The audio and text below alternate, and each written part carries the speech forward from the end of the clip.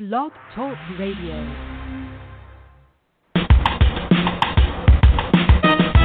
Let's get lost in a better place. Pick up a book, travel through time and space. So much to learn, so much to see. A chance to escape reality. Open your mind and your heart. Gain new knowledge, get a fresh new start. MJ Network will bring you there. So let's talk about it. We're live and on the air. This is Fran Lewis, and I'm your host, and this is MJ Network, and we're waiting for the author of Blood in the Low Country, Paul Attaway, to call in. He says he's calling in. He should be here any second, but he's not. I have no idea what happened. So let me tell you a little bit about the book while we're waiting for the author to call in. Okay? The year is 1973, and by all appearances, Monty Atkins has a wonderful life. He lives in a beautiful Charleston town in South Carolina. His small law practice is growing, and he and his wife are raising two boys. Walker is their own son, and Eli is the son from Rose's first marriage, a troubled union she has been running from since its dissolution. But brewing beneath the surface links a conspiracy of lies about who they are and what they believe. When a brutal murder occurs, things turn deadly. And we are waiting for the author to come in, and he's still not here.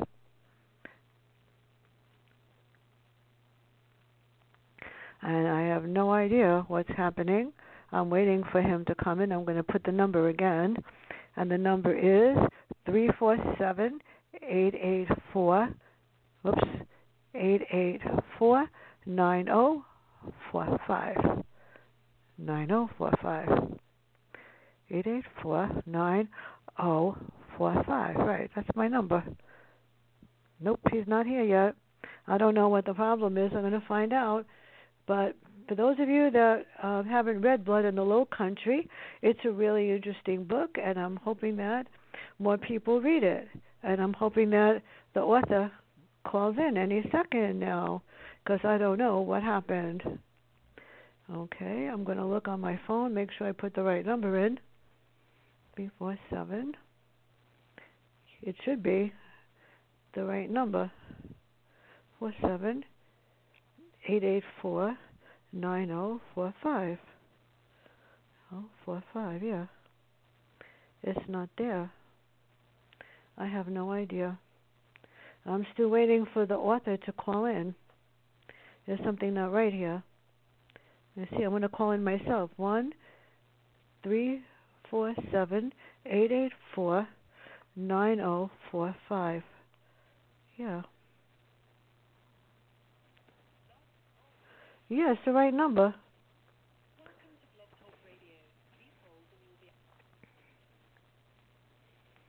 I gotta tell him he's still not here.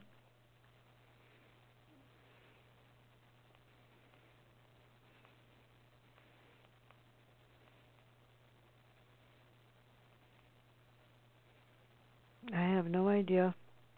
I actually might have to reschedule this, but I don't know when, because he's not here.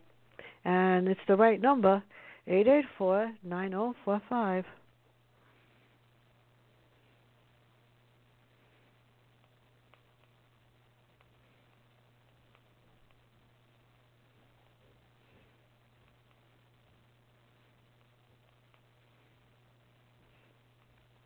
This is so weird. And the publicist said that he is. So let me tell you something about my new book, which is going to come out, I'm not sure when, which is called The World Without People. And it talks about this pandemic, and it talks about different world pieces in the world. And I have a feeling I'm going to have to reschedule this. Should we reschedule?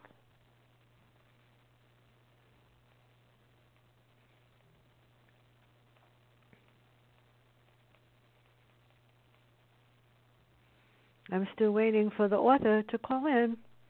Don't know what happened. I have no idea. And I give it another couple of minutes, and then I'm going to end the episode, and I guess I'm going to have to reschedule the show. I guess. I'm not sure. Still waiting for the author to call in. I have no idea what happened to him.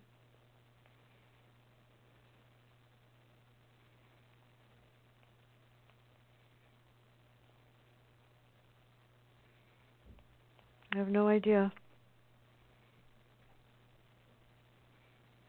I'm just still waiting for the author to call in. Yeah, I don't know. I'm still waiting. I'm still waiting. He's not there yet. I don't know what to do. Yeah, well.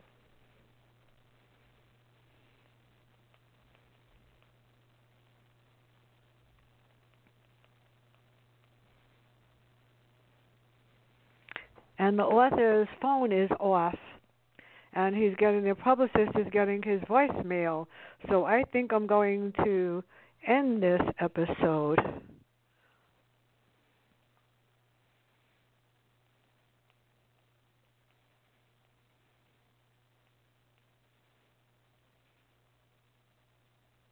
Okay, I'll give him another couple of minutes. And the publicist can't seem to get him on the phone. So I am going to end this episode. And I don't know when I'm going to reschedule it. I have no idea. This is really not good. The 11th, the 13th, the 18th, the 20th, the 25th, the 27th. I don't have a date until I don't know when. And I don't really want to do 3 shows. I have the 16th, the 18th. I'll give him February 15th. Oh, here he is. Hi, Paul. Hello, good morning. I had no idea what happened, but I was on the site and the time was off, so I told David that I fixed it. But I don't know. We got a okay. I was dialing 345-884-9045, and I kept getting a message saying the caller was not available. And then I just spoke with David, and he gave me a different phone number. I gave him the right phone number. It was 347-884-9045. He gave me the wrong number. See, yes. This is what happened. Yes. Okay. So here we are, though. Oh, thank God. Tell us about the family dynamics of the Atkins family. This book really was interesting. Yes. Well, the family dynamics are certainly drive the story.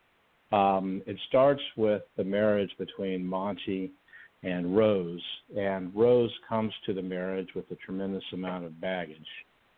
She grew up in abject poverty, and her mother was a saint and was a wonderful woman, but her father certainly was not. Neither was her older brother, who we really don't meet, but we're aware of him.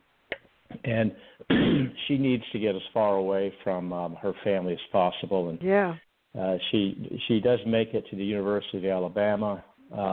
But sadly, while she's there, and this, of course, is all taking place in the 1950s, while she is there, she meets a man who initially sweeps her off her feet, but he, too, is a bad sort. And so she has a child with that first husband and flees, and later meets Monty, the man that she ends up marrying. And Monty is a very humble, hardworking, God-fearing man, and does everything he can to try to build a cohesive family. But what we see is that they have 2 boys, one from Rose's first marriage and then one between Rose and Monty. And her dysfunction just can't seem to do anything but drive this family apart, as she is determined to use her marriage and her husband's status and the lives of her 2 boys to prove to the world that, she's not the white trash she grew up believing she was. So that's a lot of the family dynamics. They're an interesting family, and sad too. So Walker is my favorite character. He's my prime character. Is he? He's having trouble fitting into the world. His mother created him. Unfortunately, in some respects, she reminded me of my mother, because she expected him always to do what she said and always to do the right thing and perfect, and that's kind of hard. So how does he deal with that? Because every time he wants to do something that's fun for himself, he can't do it, and that's hard for a kid. It is hard, and it's interesting that you say that, because that Rose is like your mother, because I hear two things about Rose. I hear what you just said, that everyone, a lot of people can look at their own mother and see a bit of Rose in them. Oh, yeah. But we do make Rose to be particularly evil in this book. So at the same time, I certainly hope there aren't too many people who had a mother that was like Rose. But I think it's natural for every mother to want to see their children succeed. And I think it's also human that we see ourselves' reputations being burnished when our children excel and do well. So I think that is a trap all of us as parents can fall into. But you're right. Her pressure is pressure on steroids.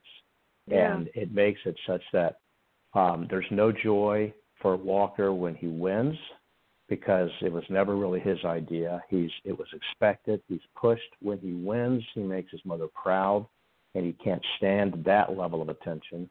But then when he loses, he gets the shame and condemnation from his mother. So he's trapped. Yeah. And there's really no place for him to go. Second place wasn't good enough for her. I know how that feels. No, second place was never good enough. Tell me about it. So Rose's past was riddled with abuse, criticism, and being made to feel like a failure, too. So tell us about how she thought she could overcome it. And was college her savior, or was it her downfall? I mean, I didn't have a choice. I went like 5 times. College was I loved college. I loved college too, the baggage that she brought out was that at her center, at her core, she felt she was worthless.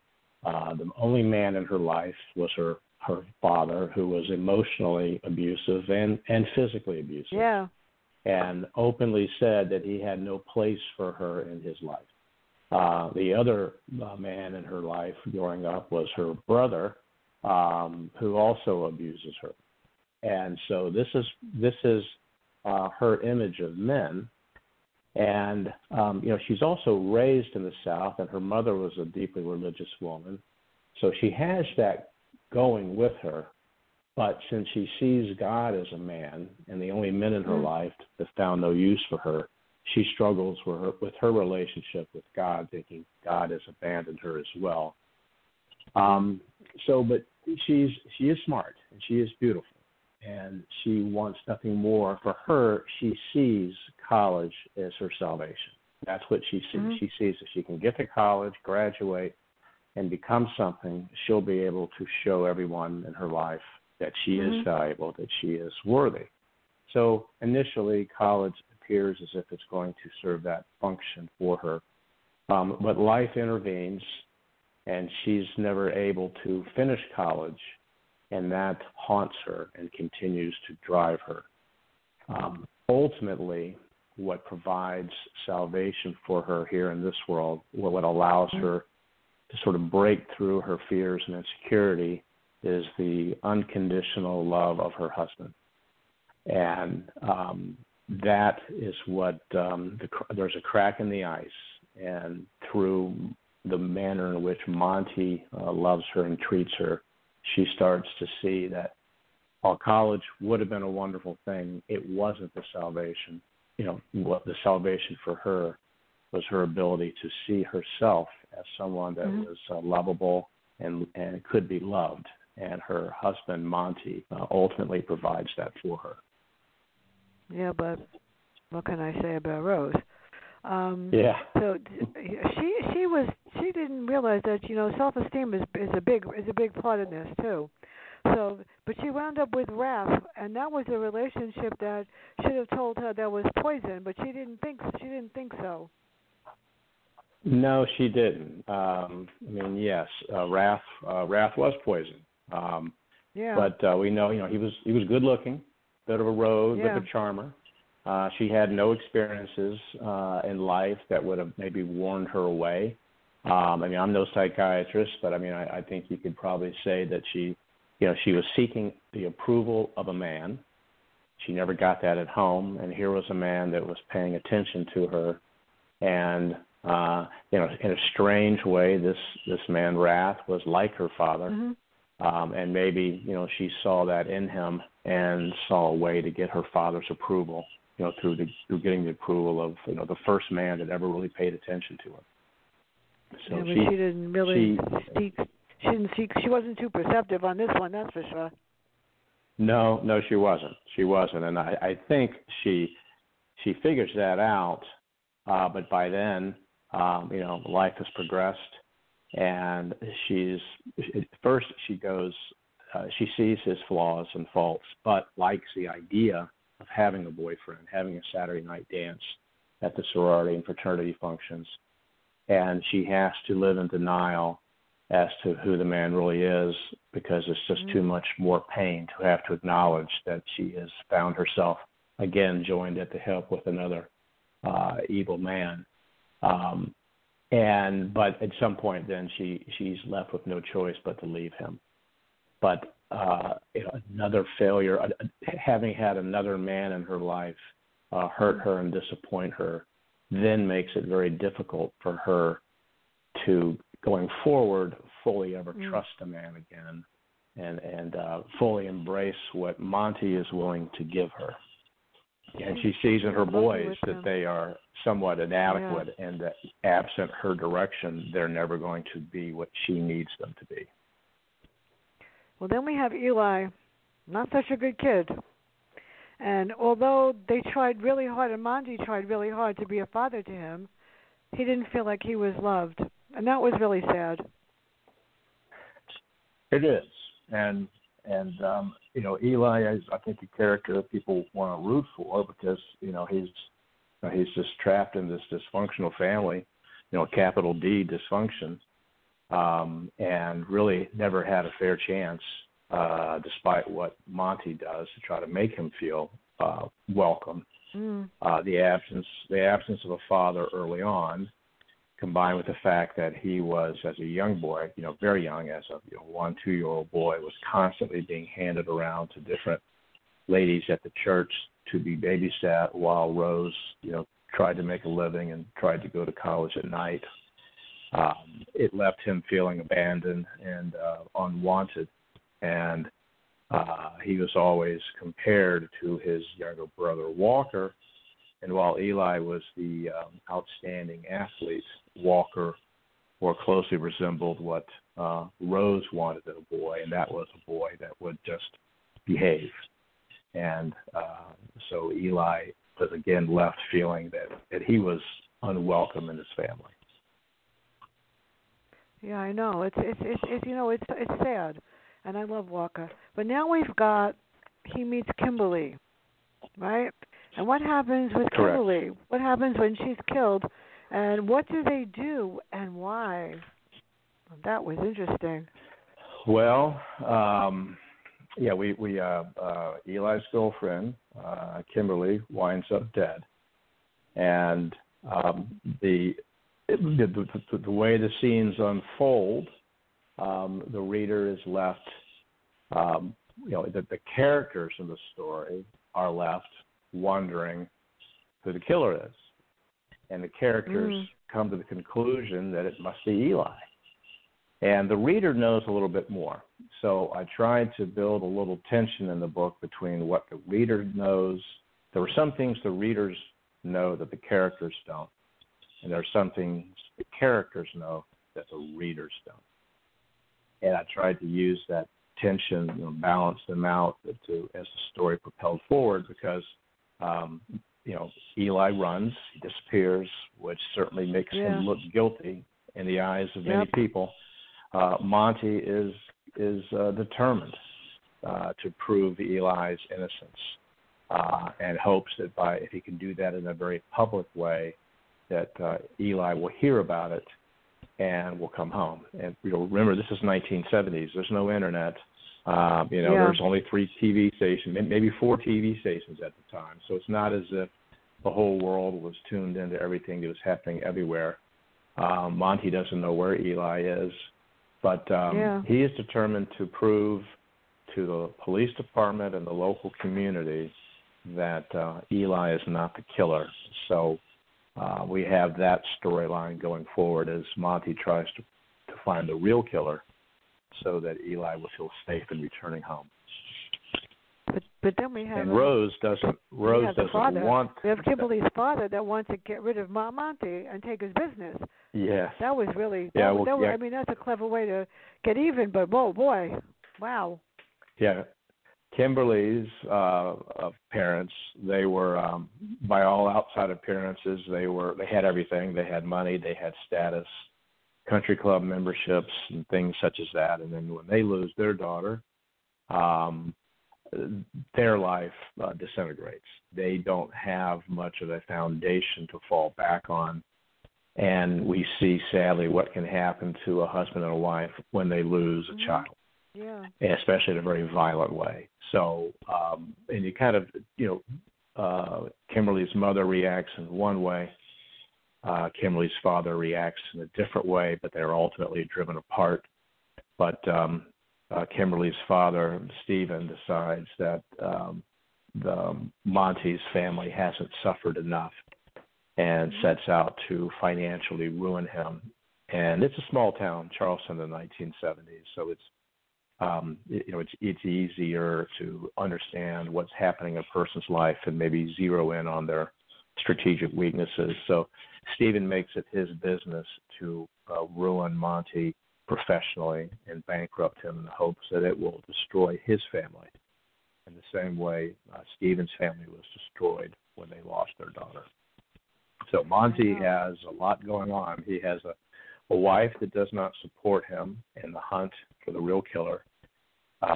He has lost his adopted son, Eli. He feels somewhat estranged from Walker just because their relationship there's a tremendous amount of pressure in the relationship because Monty wants to take Walker's side, but whenever he does, his wife, Rose, accuses him of abandoning her, so he has to walk a tightrope there. And then he has one of the most powerful men in town coming after him to ruin his business. And so things look pretty bleak for Monty for a while. I like Monty, though. I really Monty's like a good man. And Monty's Rose a good. He does the best kick. he knows how. Yeah, she needs a swift kick, let me tell you. So Rose resents Eli, for we know why, and Monty tries to compensate. And this is her son, and yet she resents everything about him, I guess because of who the father is. Correct. The father, Eli's real father, the young man that she meets at the University of Alabama, whenever she sees Eli, she sees her past, and she wants nothing more than to be free of her past. And because Eli won't perform as she demands, she tries to isolate him and distance him from the family. And Walker, on the other hand, lives in fear. He loves his brother fiercely. He does not want to alienate him, but he's just a young kid. He's 12, 13 years old. The book opens when Eli is at home. So he doesn't. He's not equipped to handle this, and he hurts every time he sees his brother Rose and Eli fight. So Walker also just doesn't know how. He's not equipped to deal with this dynamic, and it affects his life growing up for sure.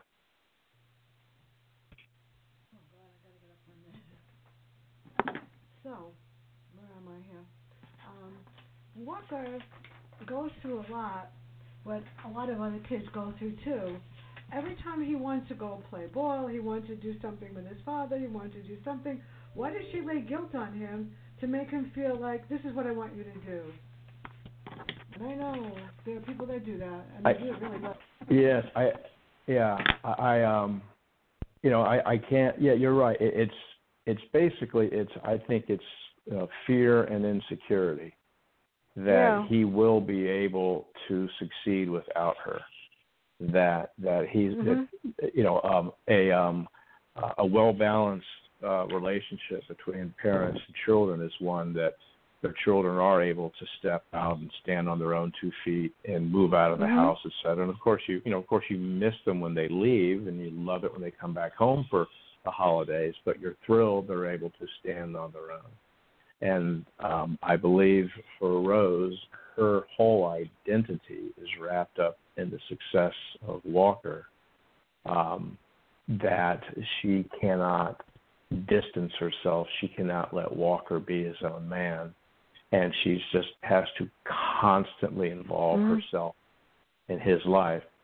Well, even when she's praising him, whereas she sees that as probably motherly love, it's really just constant smothering, and it makes it very difficult for Walker to become his own man because he feels like the choices aren't his.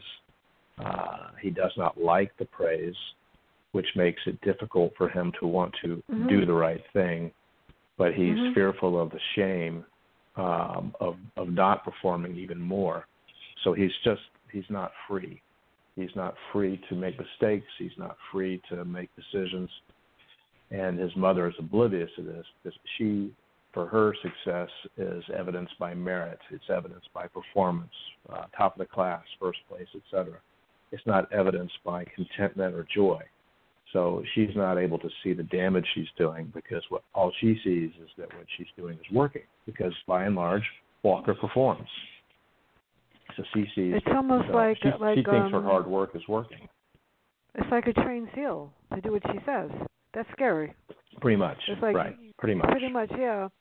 It's almost as if it's a reflection on her. If he doesn't do what I tell him to do, then it's a reflection on me. I'm not a good parent. I'm not doing this the right way. It's controlling. That's correct. To make herself so whenever Walker, whenever Walker stumbles, that's when she lays the shame and guilt on him. She says, "Oh, Walker, you disappointed me. So, what are others going to say?" And she takes on anytime he does not live up to her expectations. She makes Walker feel guilty because Rose projects all of Walker's shortcomings as her failures. And likewise, whenever he succeeds, she takes it as evidence of her value, as evidence that she has moved beyond the white trash upbringing that she so desperately wants to flee.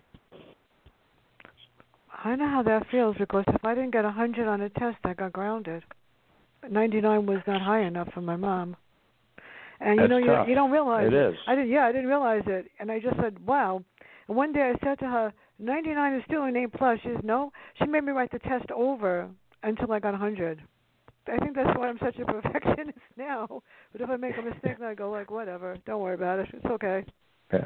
But it's a hard thing to leak. She didn't do it to my sister or my brother, just me. I don't know why. But anyway, we have the police and we have Chief Crandall. So tell us about him and why he was so sure that Eli was guilty. Chief Crandall, I tried to. I like Chief Crandall. Me too. But I think Chief Crandall is trying to do his job and he's trying to do it professionally. The crime that happened before he took over as chief of police. So he had nothing to do with the prosecution of Eli. He came to understand all of that one day when he meets Monty, and Monty starts telling him his theories as to what really happened. And Chief Crandall is interested and wants to be a good, servant of the public and of the peace, and so he sits down and entertains what Monty has to say. But the case had already been marked as closed. There were still outstanding warrants for Eli's arrest. So Chief Crandall is torn between, I have to treat this like a police matter and go by procedure. But at the same time, we find out Chief Crandall goes, well, I'm a father too, and if my children had been falsely accused, and I believe they had been, I too would do anything I could to bring them home. So he sympathizes with Monty, but at the same time, he has to do his job. And Monty is convinced they've found the real killer. They know what to do, and Chief Crandall feels he needs to go by the books. But in the end, Chief Crandall, provides them with the help and support that they need, to track down the real killer. I'm doing a lot. I do a lot of research, and I interview a lot of police officers. And I wonder sometimes they get stuck between a rock and a hard place, and they think, well, this is the person that did it, and that's it, and he's the one that we're going to get, the villain, and he's the suspect, and that's about it. And the fact that Chief Crandall was looking past that is amazing. And we're going to actually talk about that on February 10th with 3 law enforcement officers, how the police are perceived, how they handle things, and how things should have been handled. No, I'm serious. We are doing that. I'm doing that because I feel that Men in Blue are getting a bad rap lately. So we have to fix that. Oh, they are.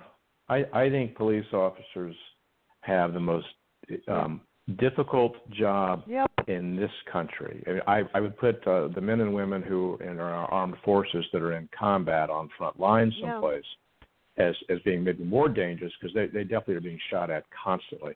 But our police officers, they go out on the streets, and it could be a routine, pulling over a car. It could be a domestic dispute, and they don't know if they're going to get shot.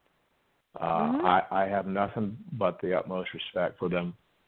I can understand why they draw together, and I can understand why they feel when they've arrested someone that they've, quote, caught the bad guy.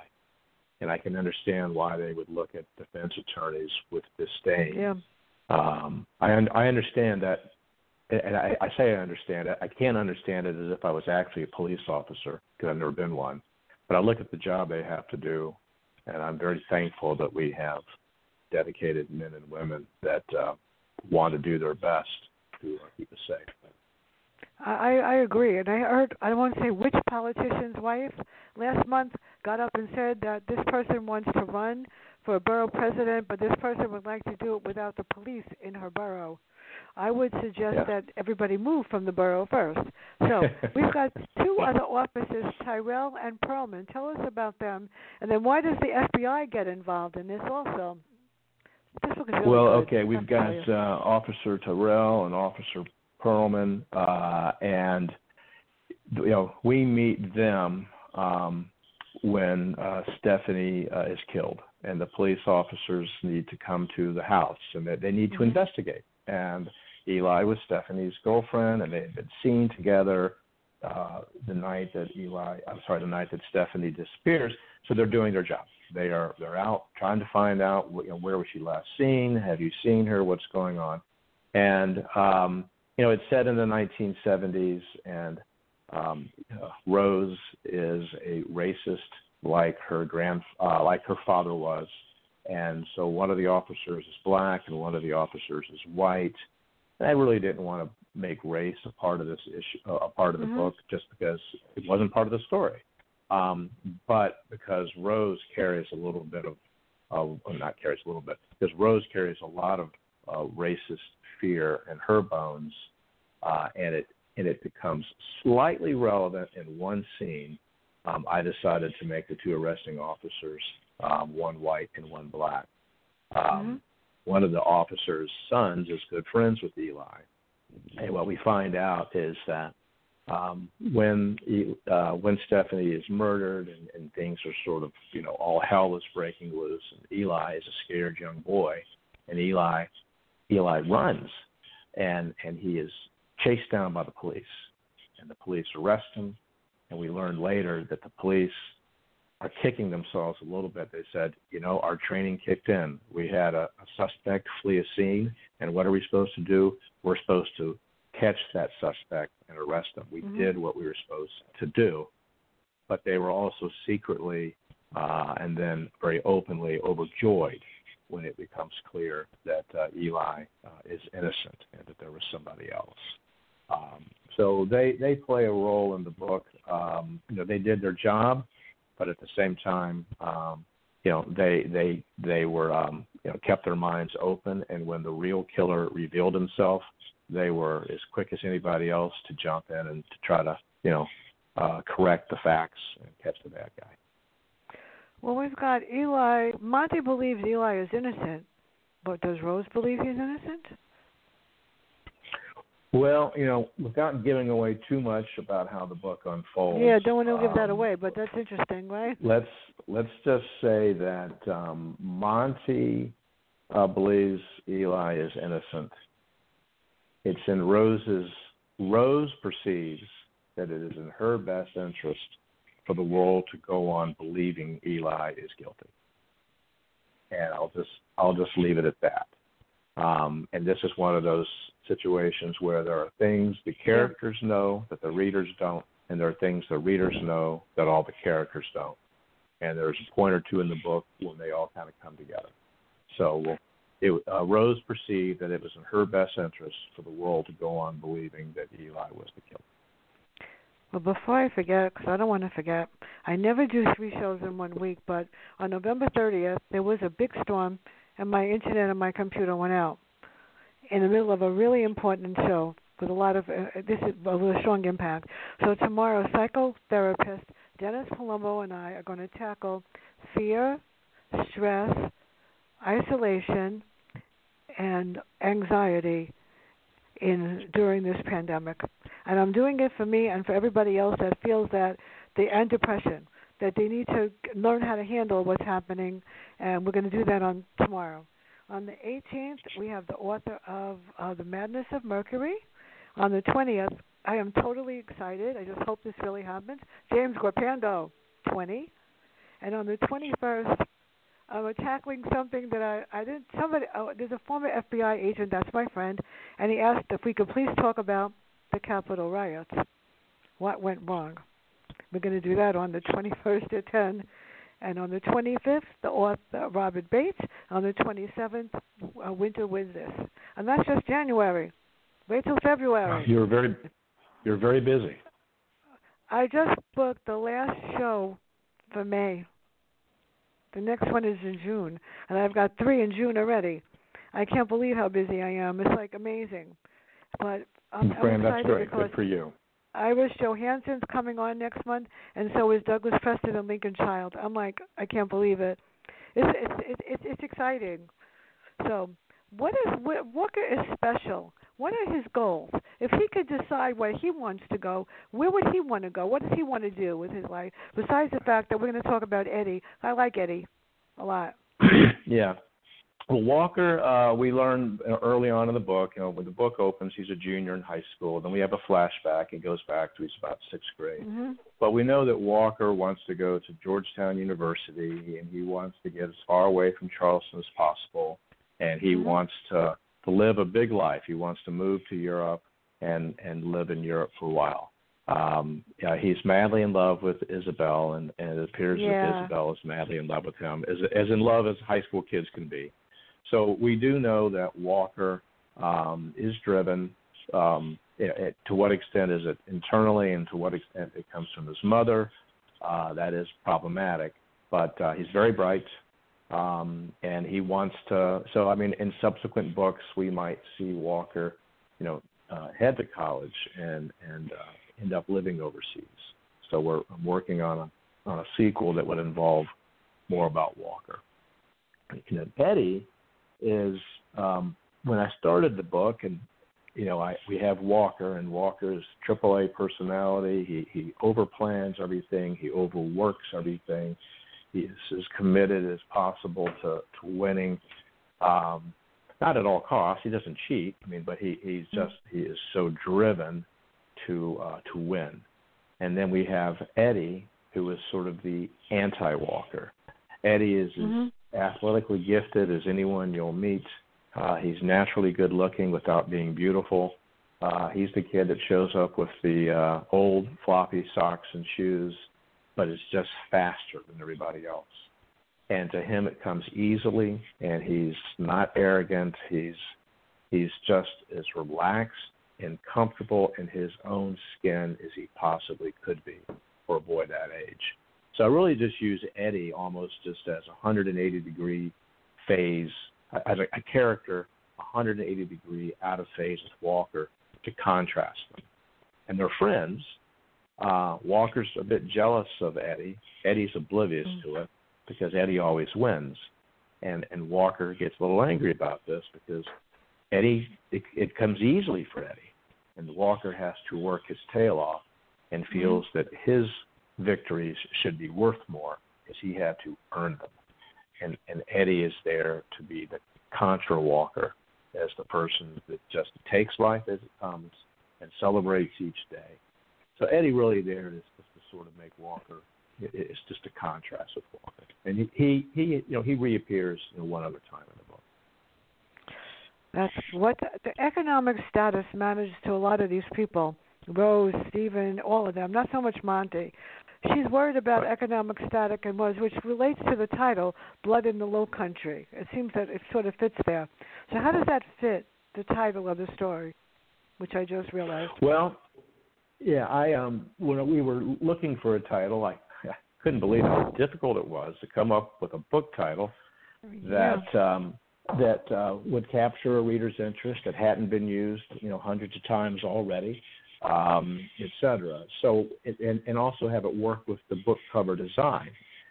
So we ended up, the book is set in Charleston in the 1970s, so it's set in the Low Country. So, and the book opens up with a cross-country meet on Kiowa Island. So the setting there, a Low Country scene for a book cover seemed to be crying out. And then we do have a murder, and so we have blood in the Low Country. But at the same time, the book involves family and the family dynamics, and blood was meant to be a double entendre, double meaning, blood in terms of actual blood, but blood in terms of family. So it's like family in the Low Country, blood in the Low Country. So that's how we ended up settling on the title, that the blood was supposed to be evidence that there's a murder, but some violence, but at the same time, family as well. And there is a murder in the book, and Wrath is a bad man, but I did not want to glamorize the murder. Murder happens off scene; it's not described. It's just we know it happens. I didn't want to glamorize Wrath or try to get into his head and understand why he is. He was just a shark moving in the water. So I didn't want to write a book that would be characterized as gory and violent. So the murder happens off scene. I think that's what drew me to the book, because David sent me the email, and I'm going like, okay, how did you find me, David? I have no idea. People are finding me all over the place. I have no idea how. And I think in the last 2 weeks I've got 20 requests for reviews. The problem is the post office isn't delivering them, and this is really upsetting. And then I went and what happened was I gave your book away, and I went and got it again because I said I didn't know he wanted me to interview you. Because usually after I do an interview, there are 20 people that have their hands out for everything that I read. Because I know I only read the best things. And I don't do interviews unless I think the book is 5 stars, people. I'm serious. I'm very thank you very much. I appreciate it. Yep. And I reposted your review on Facebook because everybody reads what I write. So Kimberly's mother surprises us, and she comes to Eli's defense. How come? That's unusual. Well, yeah. So when Stephanie dies, as her parents. When Kimberly dies.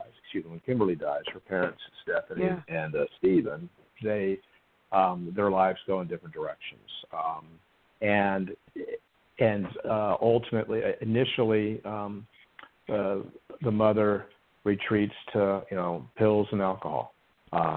She had faith in her background. She grew up in the church, but it just wasn't really helping. It just wasn't helping, and she was full of anger. And ultimately, she divorces Stephen. Stephen's solution to the problem was to bury himself in work and seek solace. And congratulations at the office. And he was a prominent, successful banker in Charleston, a good-looking man, and he attracted the attention of all the secretaries around the office, and felt that somehow he was deserving of this attention.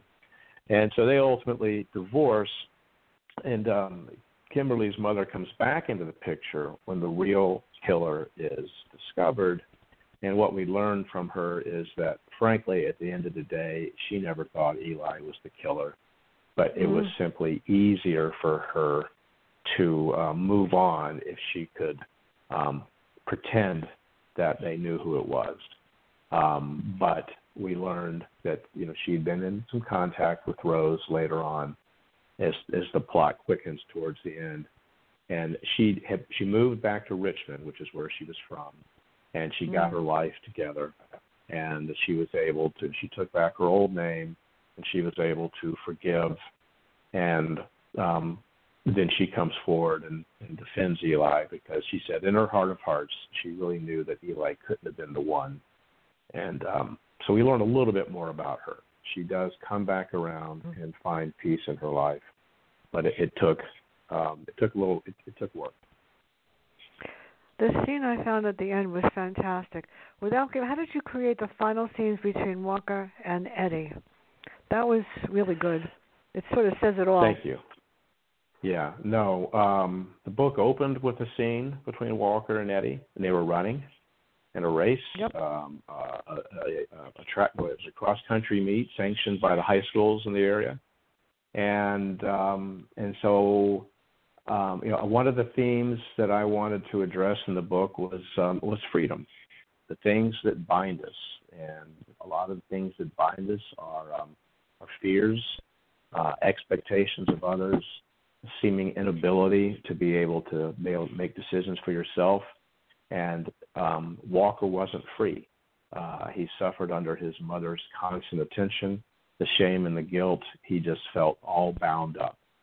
And so I decided, we needed one last scene between Walker and Eddie. So I wrote that scene early on, and I really liked the scene.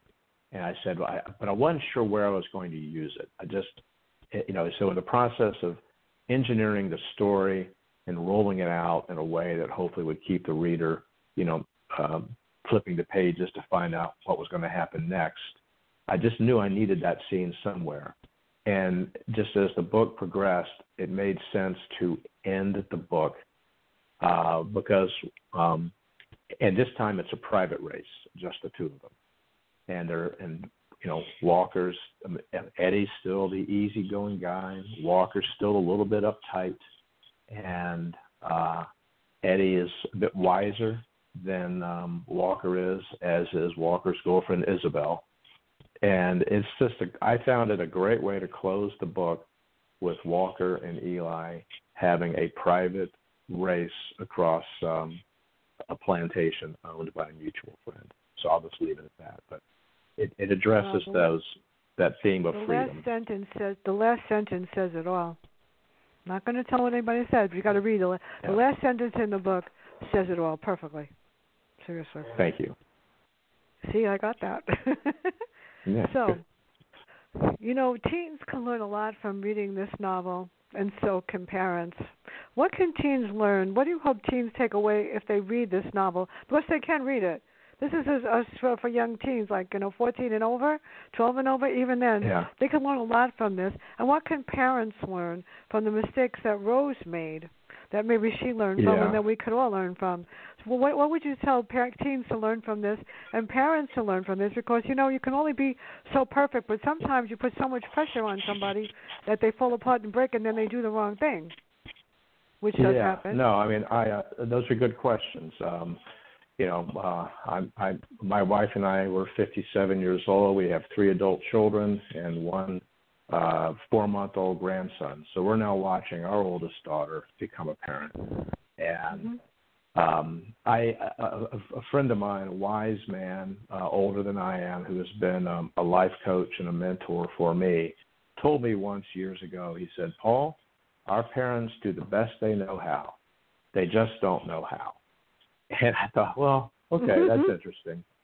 And so I think if teens were to read this book, it would maybe give them some insight into what their parents deal with. That often, parents can be torn between their desire to be a spouse, a mate for their spouse, and a parent. And parents aren't always on the same page. with how to be a parent. And so it's, it's not easy being a parent, and parents do the best they know how. So if a teen were to read this book, quite possibly they would identify with Walker a bit, maybe Eli, and it would just be to not think your parents are going to be perfect. They're not. Mm-hmm. They're doing the best they know how. Now, if you've got a parent that is physically or sexually abusive, I'm not qualified to counsel that situation. Find help. Mm-hmm. Find help quickly. Find help.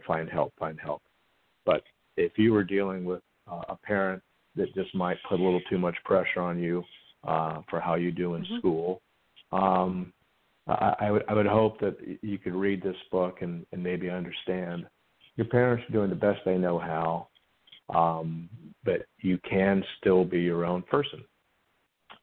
And then similarly, if you're a parent reading this book, I think that it would be hopefully an eye-opener. We all have a little bit of Rose in us. We all have a little yep. bit of Monty in us. We mm-hmm. all do. And to be aware of this and to not test our children. We can't be our children's best friend. There is a time for, quote, laying down the law. But to let them grow, to let them make mistakes, as long as they're not going to hang themselves, don't give them the keys to the car when they've been drinking, something really stupid. But to let them, make mistakes, that's the only way you really learn. And then I think the last lesson would be... My brother's tough like that also on his 3 kids. That's why they call me to get them out of the problem. They'll say, Dad is doing this and that. Yeah, you need to help fix it. That's what Aunt's for. That's what Aunt Fran is for. I think the last lesson would be, and this is my personal worldview coming through. I grew up in the South, and I like to say I was churched to death. Mm-hmm. And organized religion, for me, has fallen short. But I do believe that Jesus is who he says he is. And mm-hmm. I hope that came through in the book, that Monty, in his deepest, darkest points in his life, there had been enough religion planted, the seeds of who Jesus is had been planted mm-hmm. in Rose, and they'd been planted in Monty. And those seeds grew, and there were roots there of a faith that, at the end of the day, came through. And that if you have an opportunity, if it's important to you, if Jesus is real to you, introduce him to your children. Your children will make up their own mind, but introduce it to them. You may be surprised that years later, that introduction pays off for them. Okay, so what's next for you? Are you bringing Walker back, I hope? Yes. I'm working on the next book. Admittedly, I'm not sure which direction it's going to go in, but I think we're going to be learning. The next books are definitely going to be focused more on Eli and or Walker. People I've spoken to, they want to know what happened to Eli. Where has he been? How is he ever going to forgive Rose? Right. So I'm working on a storyline that involves Eli, and I am working on a storyline where Walker does end up at Georgetown University because he wants to ultimately work for the State Department and live overseas. And so I have a storyline that lands him potentially lands him in East Berlin when the wall is coming down, Russia at the beginning of the 90s. So working on a storyline that surrounds that. And I hope I get it. I hope so too. I hope I get it. If you send it to me or David will send it to me, I never know. Yes. I sent him your review, and then he said, okay, you're going to interview him. I go, okay. I'm glad he told me early. Because literally, I feel bad when I have to say I can't do something. But I usually, like I said, I don't do 3 in a week. But sometimes, what can I say? It's just me. But before we ask, where can we find out more about you and your work? And I'm praying to God that I finish my next one. My last book is called What If? What if you lived in the world that I created? Would everybody start paying attention and be a little bit more diligent in the world that we're in? I created 9 worlds, and one of them has no sun. One of them is a polar region, and one of them is just a devastated forest. And that's all I'll say about that. There's no people in the book. It's called The World Without People. And then I invite a person. I hope so. I invite a person to come back and just describe what they see. And I'm going to create one more world that I thought about this morning in the middle of the night. I go, what about a world that's one big cloud that you really can't see, a mist? So I have to figure it out. I'm trying to figure out how to write 35,000 words, but I only got 5,000 so far, but we're getting there. But where can everybody get a copy of your book? Where can they learn more about you? And there are hands out for this one, I can tell you that. Well, thank you very much. I have a website. It's paulattaway.com, just my name, Paul, and my last name is Attaway. And my Instagram page is author Paul Attaway.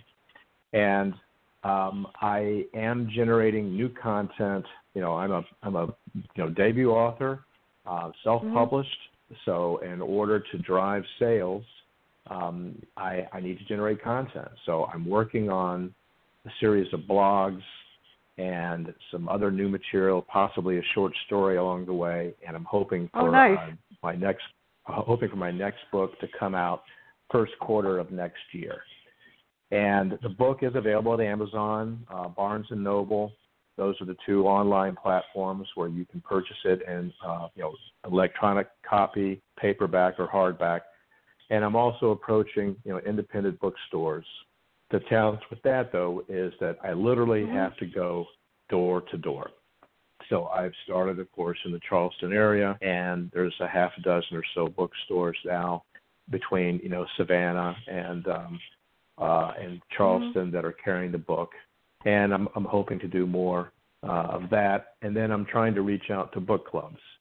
And I can, last night I appeared at a book club via Zoom.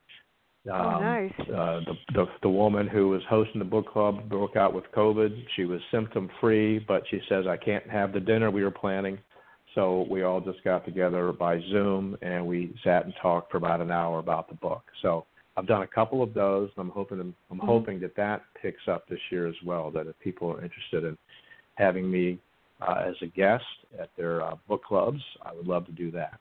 So Amazon, Barnes & Noble, and hopefully more and more bookstores will start carrying it. I hope so, too, because I tried to get my book in the library and they wouldn't take it. And it's not that my book wasn't good. Yeah. My book is called The Daughter's Promise. I wrote it about my mom when she died. She had Alzheimer's, and everybody loved the book. But they said, you didn't get a journal or whatever review. I said, but I've got famous authors that read it. New York Times authors gave me 5 stars to read it because I go to the Philly Fest and everybody knows who I am. Lucky me. And and they wouldn't take it. And the library wouldn't take it, and Barnes and Noble wouldn't take it either because they said you don't have a whatever. It's sad. Yeah, it's hard up here. It is. But anyway, it's difficult. In order to get, I had to get the IBSN number and upload it to the platform at Ingram Spark, and then at least in theory, that's where libraries can order the book. They can order it through Ingram Spark, and then that's where Barnes & Noble can get the electronic copy. Well, you'll be surprised if you look at Kobo Books, Thrift Books, Books A Million, I make a bet your book's there. Because my book is on Walmart and Target, and I didn't know it was there either. And then I found some of my books are on Strand. You have no idea. They're just about everywhere. You just don't even know it. And people could find them just about. And Abe Books also has it. I learned that yesterday when I was blogging myself. Sometimes they just Google me. I go like, are you really there? But I want to thank you so much. Paul, do you do panel shows by any chance? I'd love to. Okay, so I have to remember that because I'm waiting for actually one of the authors is setting up something for me in May with 4 people. And I was like, you really going to get these 4 people? I interviewed Jeffrey Deaver last month. I couldn't believe it. It's like I was in shock. But he came on before they wrote an anthology. But if I can set up a panel, another one in May or June, I will let David know, so he will tell you the logistics. But we talk about different things in publishing, different ways to create characters, and different ways to create plot, and anything else that I could possibly think of. But I want to thank you so much, everybody. What I say at the end of every show, just one ask, please, let's be safe. Everybody go out and wear a mask. Don't go outside without one. Everybody have a great day. Paul, stay safe. Everybody have a great day, and bye. Thank you very much, friend. I appreciate it.